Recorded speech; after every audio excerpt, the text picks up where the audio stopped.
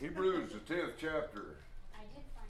And the context we're studying is one basic warning.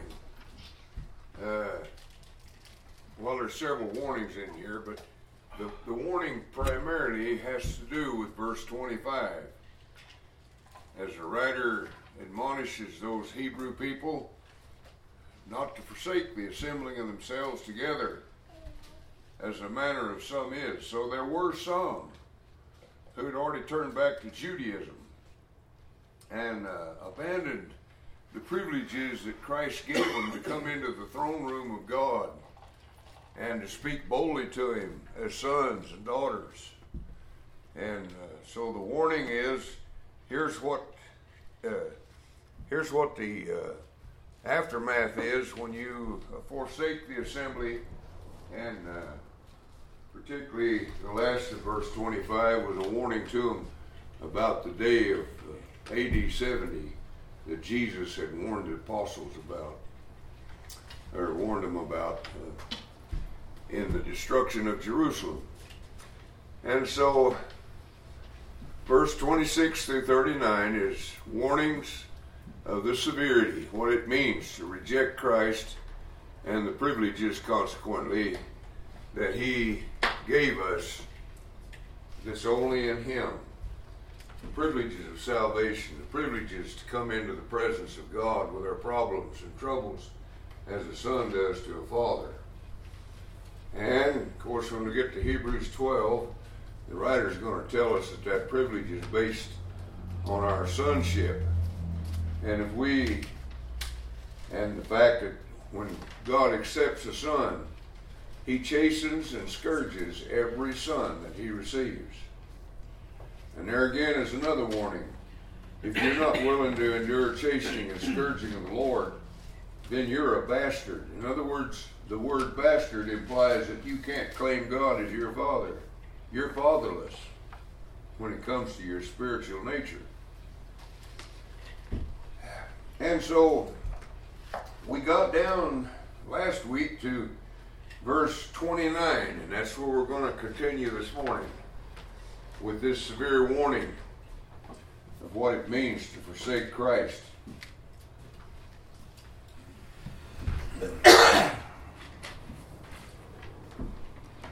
Let me read verse 26 through 28, and then we'll begin in verse 29, because we've already studied these three verses in our analytical study of each verse and each statement in those verses. Verse 26, if we deliberately keep on sinning after we have received the knowledge of the truth, no sacrifice for sin is left. There's nothing there. But only a fearful expectation of judgment and of raging fire that shall consume the enemies of God. And so to leave Christ is to be considered by God an enemy. Well, we already studied that. I'll try not to waste our time this morning going back over some of this stuff. Verse 28. Anyone who rejects the law of Moses died without mercy on the testimony of 2 or 3 witnesses. And so it's clear here that the writer uses the severity of the lesser law under Moses to confirm the more direct consequences for violation and rejection of the higher law of Christ. So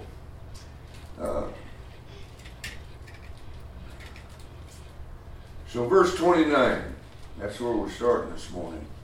How much more severely do you think a man deserves to be punished who has trodden the Son of God underfoot and who has treated as an unholy thing the blood of the covenant that sanctified him, and who has insulted the Spirit of grace? Now, in case you didn't notice, there's 3 things that he said there that we do when we forsake the assembling and go back to Judaism, as they were prone to do. He says, number one, they trample the Son of God underfoot. That's pretty serious, isn't it? And they treat as an unholy thing the blood of the covenant. There's number two, that sanctified them. And number three, who has insulted the Spirit of grace. Now, by way of comparison, here in this verse, a man that rejected the law of Moses and refused to be governed by it, the physical punishment imposed the death penalty. Pretty serious thing. They were to be stoned to death. But God says it will be much more severe spiritual penalty that awaits the man who has rejected Christ. That man has done these three things. He has trampled the Son of God under his foot, and he's treated as an unholy thing the blood of Jesus. And number three, he's insulted the Holy Spirit. Now, to trample underfoot Jesus would indicate an attitude of loathing and disgust, or disgust and distrust. When a person steps on a scorpion, that's enough to kill him. But if he proceeds to stomp it into the ground, he expresses his anger and abhorrence. And that's the nature of trodden underfoot the Son of God. You show your anger. You turn your anger against the church, against what it teaches, against the truth of God's Word, and all of the privileges that you've been given because of Christ's sacrifice.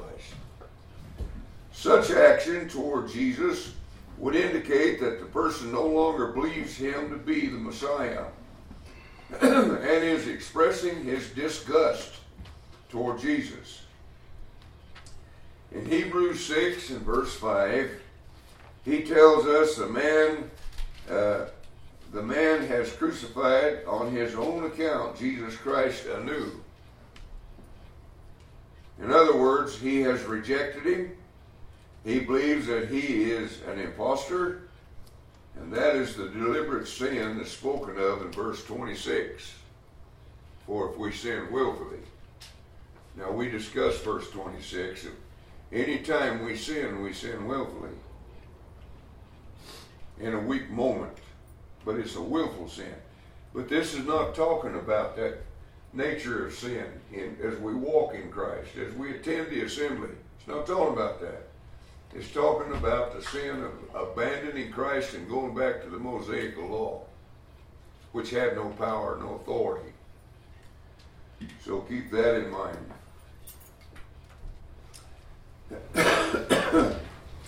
Now, let me tell you about this fellow that he's describing here, that crucifies the Son of God afresh and counts the blood of his covenant as unworthy, and he turns with disgust and disdain toward the truth, and he speaks angrily about it. Years ago, I ran into a fellow that's still alive here in Benton City, and he went off into a rage about Christ. And here's what he said in his anger. He said, if I was walking down the street in Benton City and I saw Jesus Christ on the other side of the street, I would deliberately cross the street and go spit in his face. I never heard such hard words from somebody who was angry with the salvation that God offers through his Son. But that's what happens when you turn against Christ. You build a bulwark of antiism or disdain for what you're rejecting, because you've got to live with yourself. You can't live with yourself knowing that you left something that was very valuable. You've got to devalue it. All right, so he said that you not only trample the Son of God underfoot, and that's how people see it. How does people see it when you fail to show up at car races? I'm using that as an illustration. Nothing wrong with going to a car race. Don't get that idea. But if you're prone to go to the car races every week, or the rodeos, and the people that's expecting you there begin to not see you after 2 or 3 times, they're going to get concerned, ain't they? They're going to say, what's the matter? You don't have any use for the rodeo anymore? So they can see your disdain and your trodden underfoot the Son of God by refusing to attend the assembly of the saints when they come to worship. It's a pretty serious thing, isn't it? Well, he ain't finished. He's going to go on and on here about what it means to forsake the assembly. Now we take it as, well, it doesn't matter whether I go or whether I don't, you know. It matters. You don't know the influence you have on others. There's people watching your life that you don't even know about, and particularly in the church. And what do you think it does to their spirit when they attend and they see that you didn't even bother to show up? What does that tell them? You don't count it as worth a whole lot.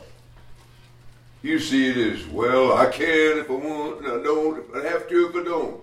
All right, well, that's your privilege. But here's how God looks at it. It's a fearful thing to fall into the hands of the living God. If they died at being stoned by disobeying a physical law, how much sorer punishment do you suppose the man is thought of who trods underfoot the Son of God and counts the covenant wherewith he was sanctified an unholy thing? And so there's that other phrase there that we want to look at, treating as an unholy thing the blood of Jesus.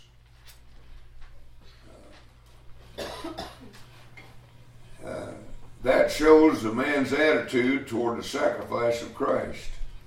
The word unholy in the Greek is koinoion, or common. And so you count the blood of Christ as just common. Nothing great about it.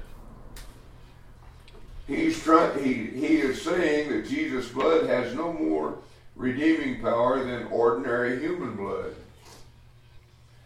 But this was the blood of the covenant. The scriptures declared, the Hebrew writer declared, the blood of the covenant that Jesus inaugurated. How do you inaugurate the new covenant? With his blood.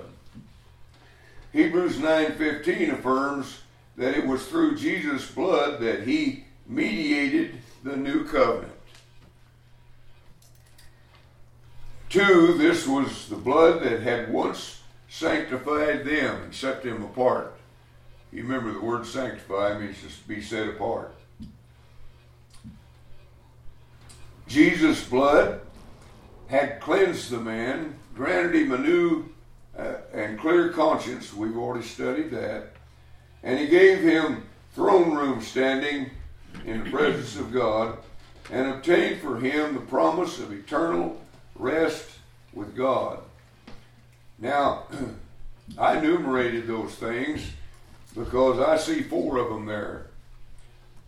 Number 1, Jesus' blood has done what? It cleansed that man. How much worth do you put in that? Now let me stop right there for a minute. The cleansed man, the man that appreciates being clean, is what kind of a man? He's not the jubilant, frivolous man that you meet in the world. He's a man of tears, a man of sorrow. He's a man that's broken. He's the man of Romans 7, verse 24. You remember that man? He come to see his sin, and he hated it. he found nothing but disgust and disdain in his human performance as a human. And he cried out, "O wretched, worn-out man that I am, who shall deliver me from this body of sin and death?" And so the man that comes to Christ is not a young person who's just jubilant and don't understand life itself. It's not that child or that person who has not come to appreciate the damnation of sin, what it does to the human family, what it does to our families. The man that comes to Christ is a broken man. And that broken man reveals himself because he does what Peter says in 1 Peter 5, verse 6. Humble yourself under the mighty hand of God that he may exalt you in due time. And so here's what I'm trying to say. Salvation is for who? A lot of times our kids, and a lot of people, not just children, but adults, they get the idea, "Oh, I heard the preacher say about baptism, it saves you." They run and be baptized. They have no remorse for sin. They have no understanding of how damning it is. They haven't looked at it. They haven't seen the end result of sin in its expressions. It destroys homes and people and families and nations. And they haven't looked at it. But the man that's open to salvation is a broken man. The man that cries out, Romans 7, "O wretched man that I am." And so when one forsakes the assembly, he's telling everybody, "God don't mean a whole lot. Hell, you can go if you want, and if you don't, that's okay too. God will save you because he's good." Well, the writer wants them to know it's a fearful thing to fall into the hands of God. You don't flirt around. Because in the Old Testament, it was God's law. If you violated the law of Moses, you died at the hand of 2 or 3 witnesses. You were stoned to death. And you can imagine, and it's when you study that, you find out that everybody in the community had to throw a stone. You couldn't say, "Oh, that bothers me, I'm not going to watch." No, you had to watch and you had to throw. By the command of God. And they died before 2 or 3 witnesses. Now in view of that, and how insignificant the physical law is in compared to the spiritual law, what do you think is going to happen to a man who turns his back and walks and treads underfoot the Son of God?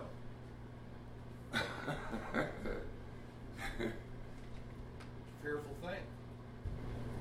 That's what he said.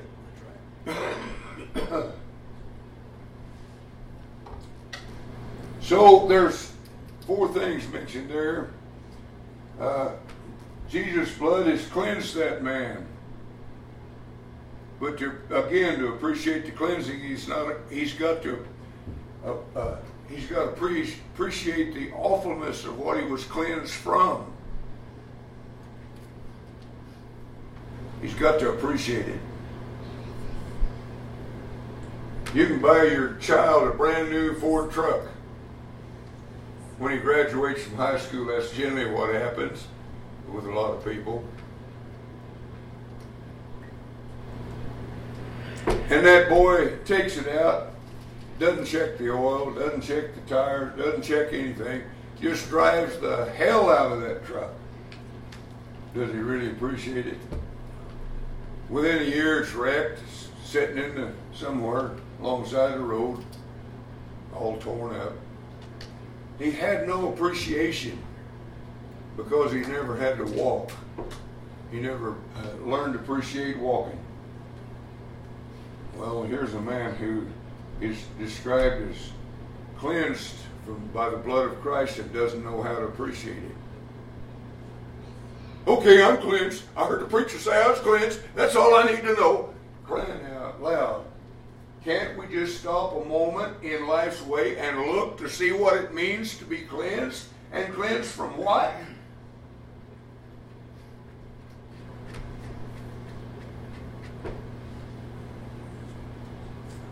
And secondly, the writer has already told us in our study of Hebrews that he's granted us a clear conscience. It means a whole lot to have a clear conscience, doesn't it? What's the matter with them people that commit suicide? Their conscience bothers them till they take their own life. He's given us a clear conscience. I know how ugly I am. I know how ugly I will die being ugly. I'm like Meshibboleth. I'm a cripple. Crippled with sin. And there ain't a whole lot I can do about it except I put a resistance against it. I give it my all in resisting it. But I've got a clear conscience because I know passages like 1 John 1:7, and the blood of his Son continually cleanses me. And I have a clear conscience.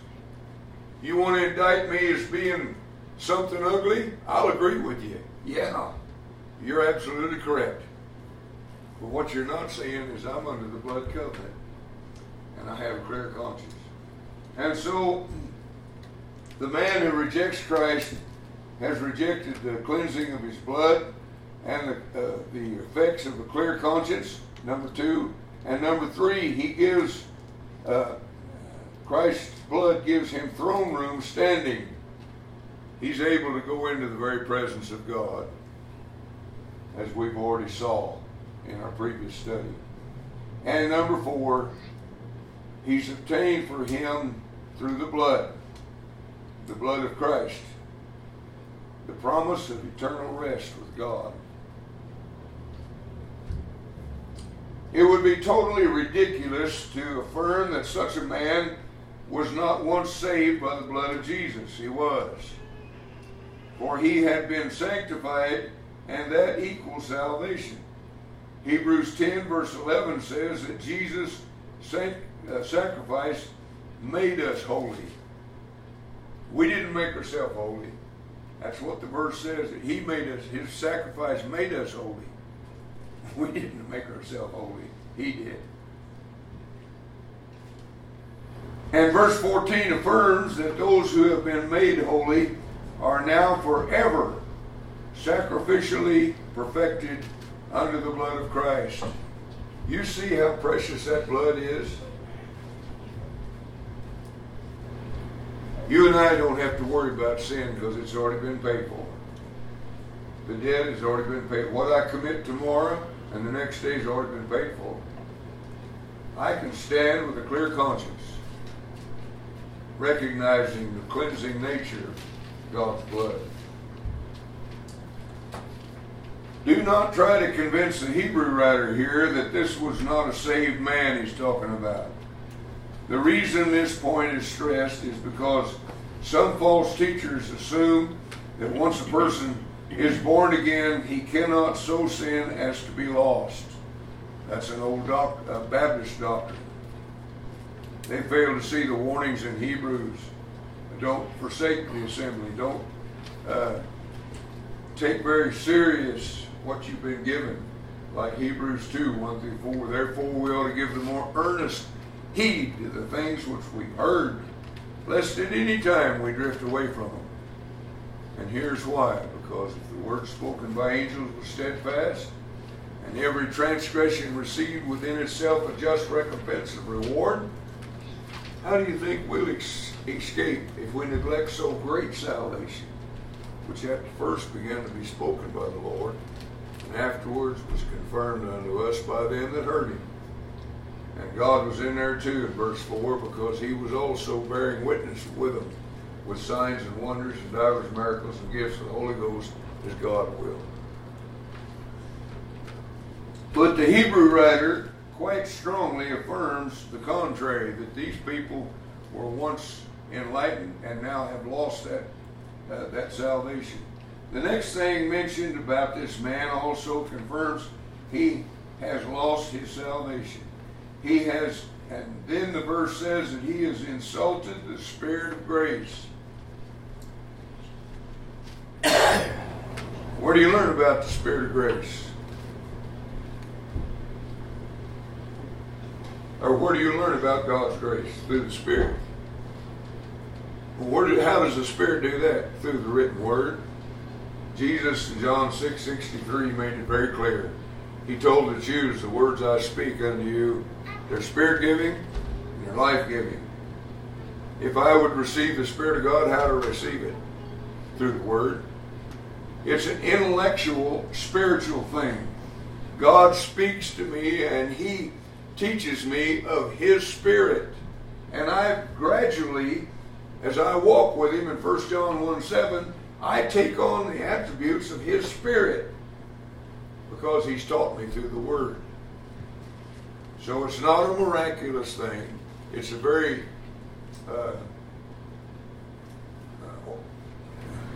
ordinary thing to when we study and read the Scriptures, and that's what Paul told Timothy, study to show yourself approved unto God. How's that approval come? Well, your walk has changed when you studied, isn't it? You study, you learn, and it changes.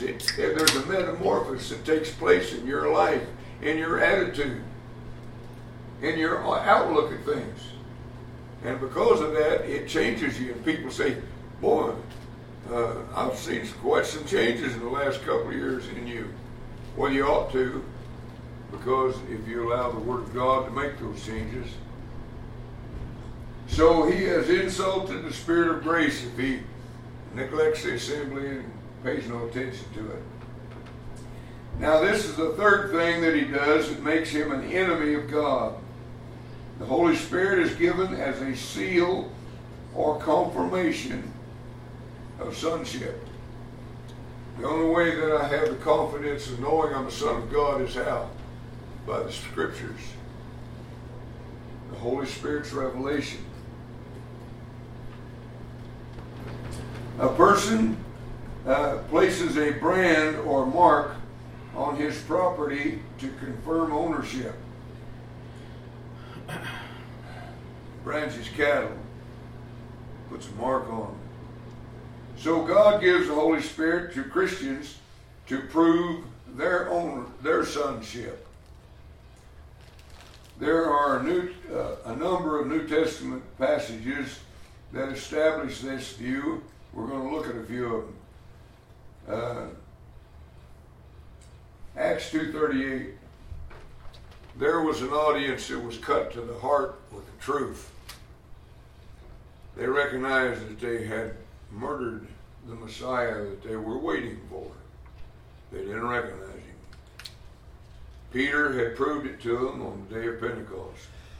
He went back in prophecy and eyewitness testimony, and he used that evidence to prove that Jesus was the Son of God. Incidentally, what also proved Jesus to be the Son of God?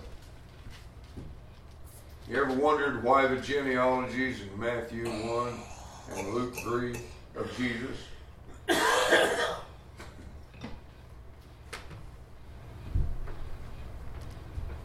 That proved the seed lineage of God as being the one that had been prophesied through Abraham, Isaac, and Jacob, and all the way through the Old Testament. And it took him right back to the beginning. And so the genealogies to the Jews should have proved that he was the son of David, the promised king. They didn't see it. Because religion to them was kind of like religion to a lot of Christians today, or professing Christians. Just a bunch of jumping up and down and being happy and smiling. What's in that?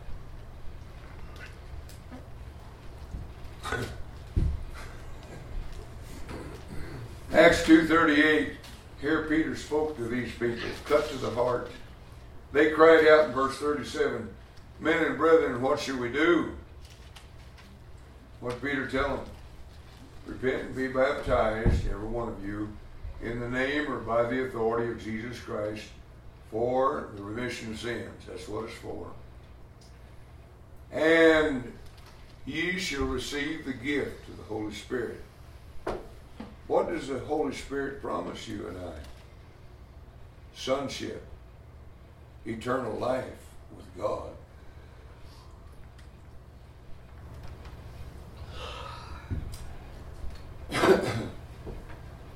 Well, to turn away from and forsake the assembly would be an insult to the Spirit of God's grace. And in view of that, also look at Acts 5 and verse 32.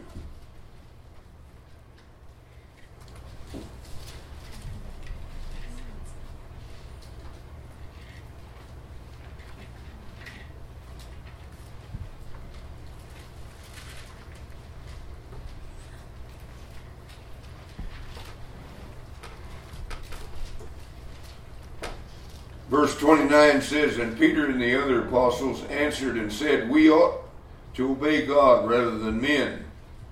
And then in verse 32 he says, "And we are his witnesses of these things, and also is the Holy Ghost, whom God hath given to them that obey him." And so they declared that they were eyewitnesses of his majesty. And we are witnesses of we are not witnesses, but the Holy Ghost is also a witness to you and me through the Word. How do you learn about Jesus? What did you learn about him? Well, the how and the what was by the Holy Spirit through the written Word.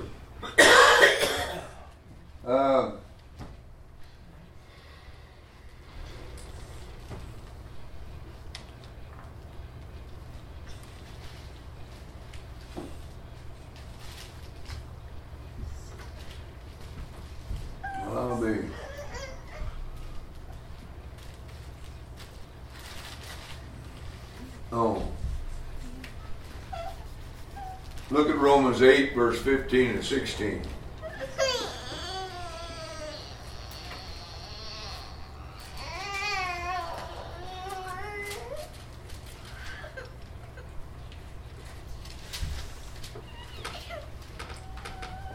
"For you have not received the spirit of bondage again to fear, but you have received the spirit of adoption, whereby we cry, Abba, Father.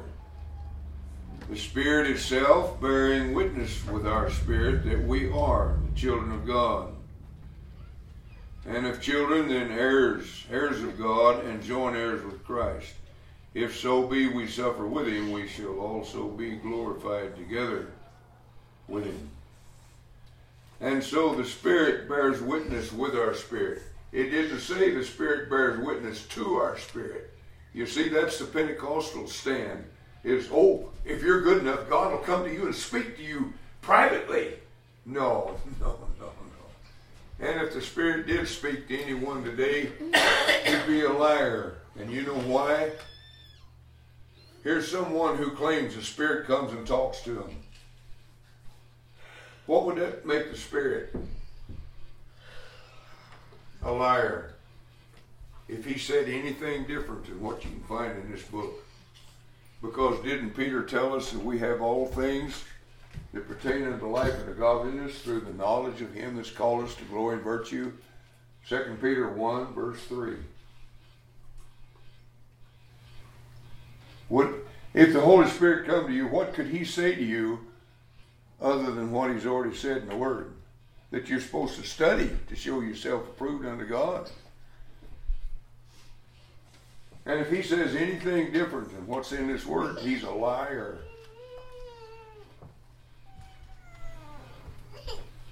He's a liar.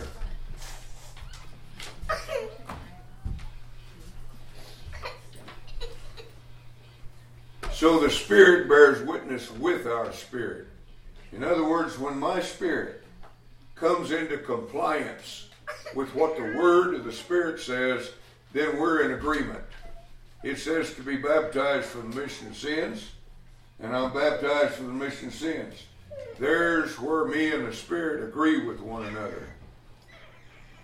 I agree with what he said.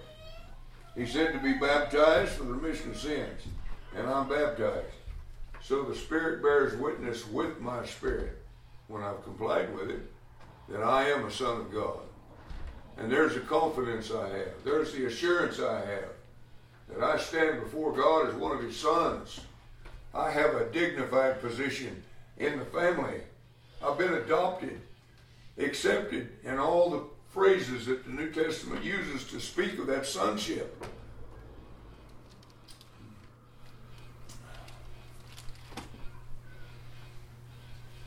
Well, look at Galatians 4 and verse 6.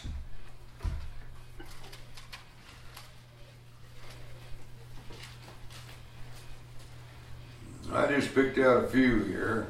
Galatians 4, verse 6.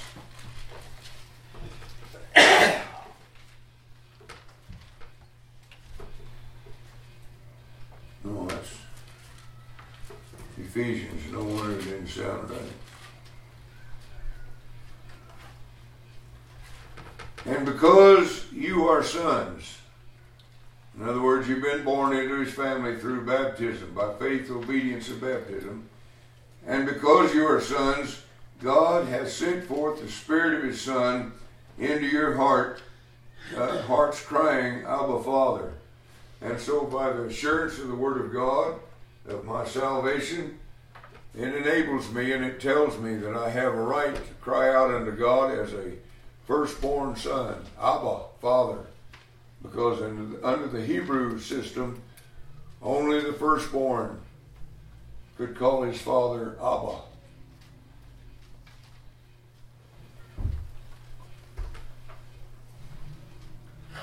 That was the endearment that only the firstborn enjoyed. Look at Ephesians 1, verse 13 and 14.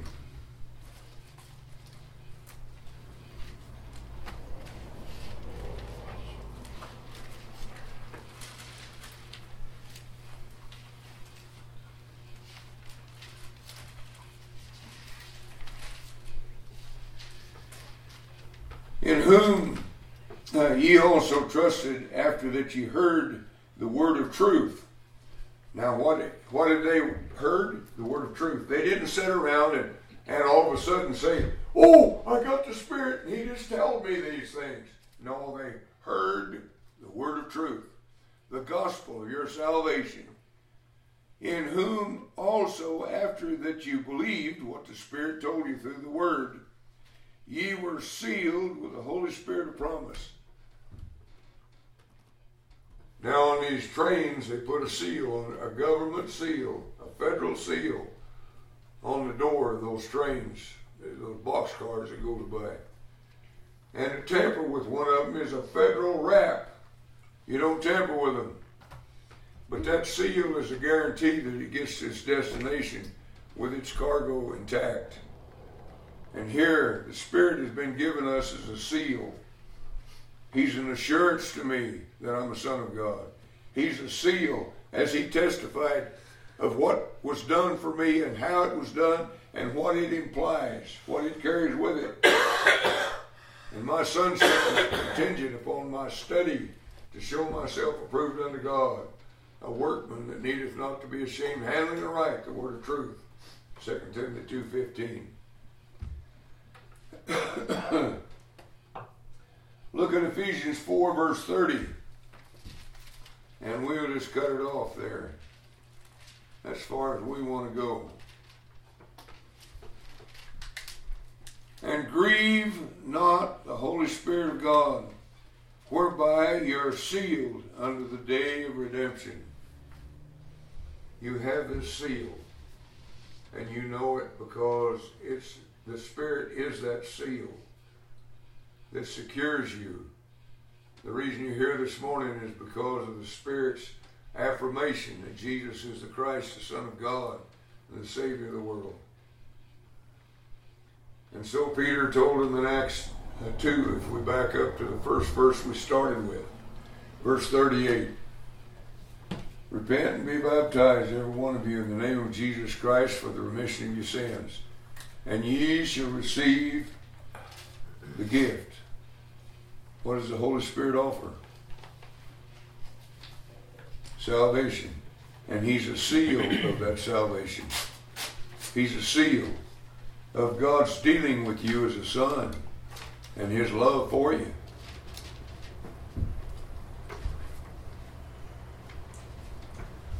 All right, there's many other passages. That's just a few.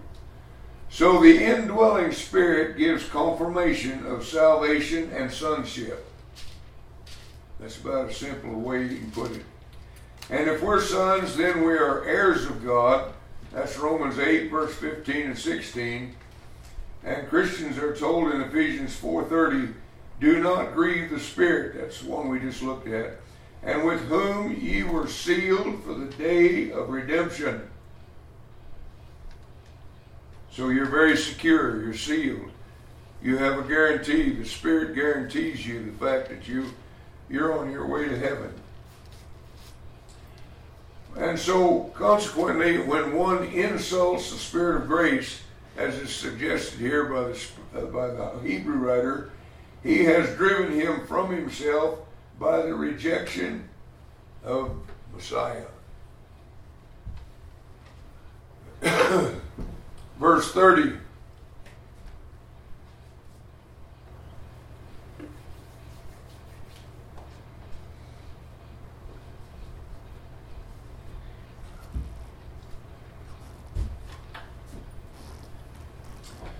For we know him who said, it is mine to avenge, I will repay. And again, the Lord will judge his people. Now here is what God says about that individual. He is mine to avenge, I will repay. God's not going to send an angel to repay or judge. He's going to do it himself. It's a very serious thing. This citation comes from Deuteronomy 32 and verse 35. We won't turn back there because he's just quoting from here. But Deuteronomy 32:35. The context of Deuteronomy is sufficient. It is the giving to Israel the covenant of blessing and cursing on that occasion. Then the author adds another Old Testament citation as he says the Lord will judge his people. And this citation comes from the same context of Deuteronomy 32 and verse 36.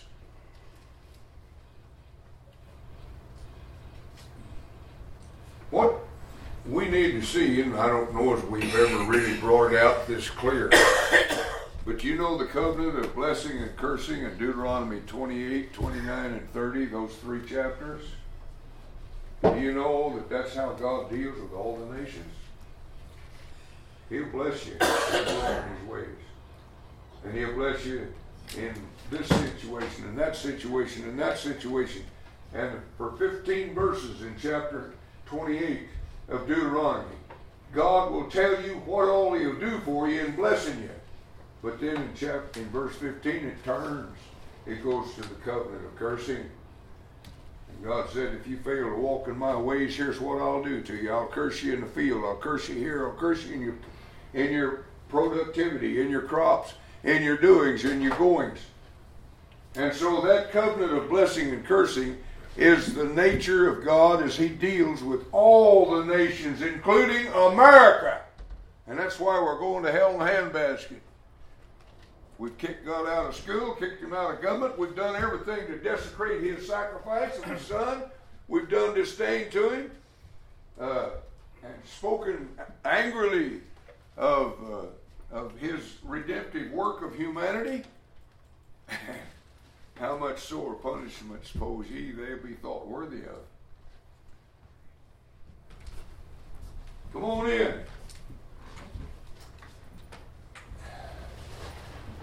So it's a fearful thing to fall into the hands of the living God.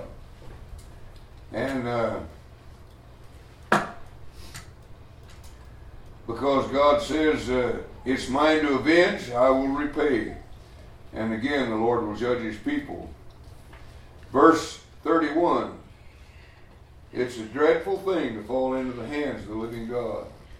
Hebrews 12 and verse 29 states that our God is a consuming fire. We haven't got there yet, but that's a statement that's made there.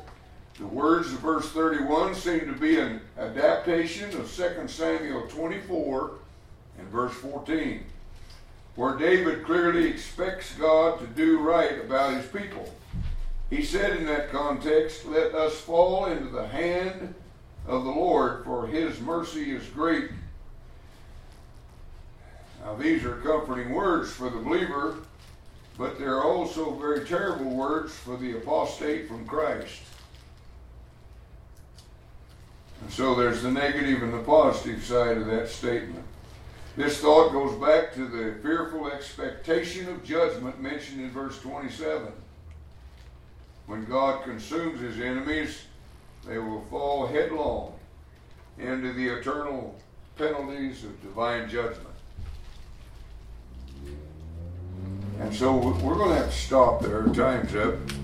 But keep in mind as you read this that all of these verses, 26 through 39, is a severe warning to the Hebrew. Don't abandon the assembling of yourselves together, as the manner of some is. And when you assemble, you exhort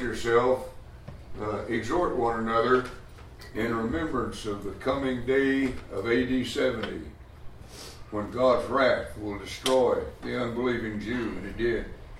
And he used Titus, the Roman general, to stamp the guts out of Jerusalem, out of the temple. The city was leveled where there wasn't one stone upon another, as God give a physical sign of the finalization of the Hebrew system, and consequently the beginning of the commencement of the new system in Christ. And John makes it clear in John 1:17, the law, it came by Moses, but grace and truth came by Jesus Christ. There's a difference.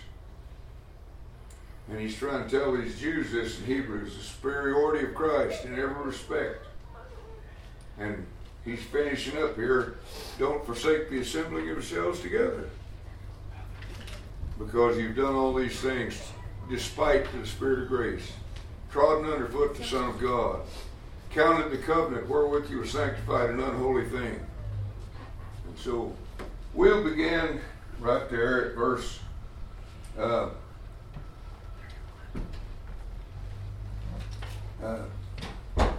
32 next week. Thank you.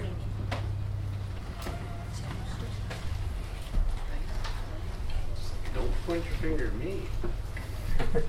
There's 3 times.